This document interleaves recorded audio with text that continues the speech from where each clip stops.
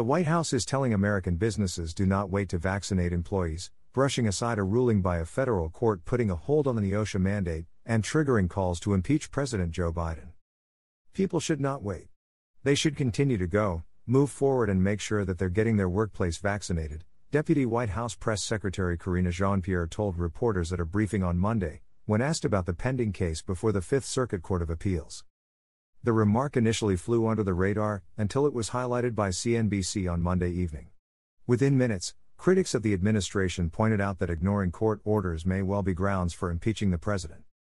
Biden's de facto vaccine mandate took the form of an emergency rule from the Occupational Safety and Health Administration, OSHA, requiring companies with 100 or more employees to make sure they are either vaccinated or get tested weekly at company expense.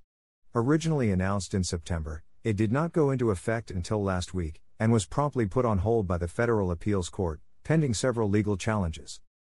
The U.S. Surgeon General said on Sunday the administration would defend the mandate in court, and called it appropriate and necessary.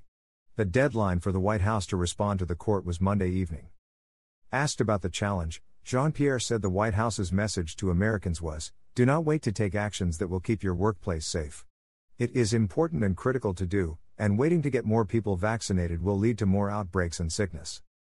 Jean-Pierre has been filling in for White House Press Secretary Jen Psaki, who announced on October 31 that she had tested positive for COVID-19 despite being fully vaccinated and would work from home.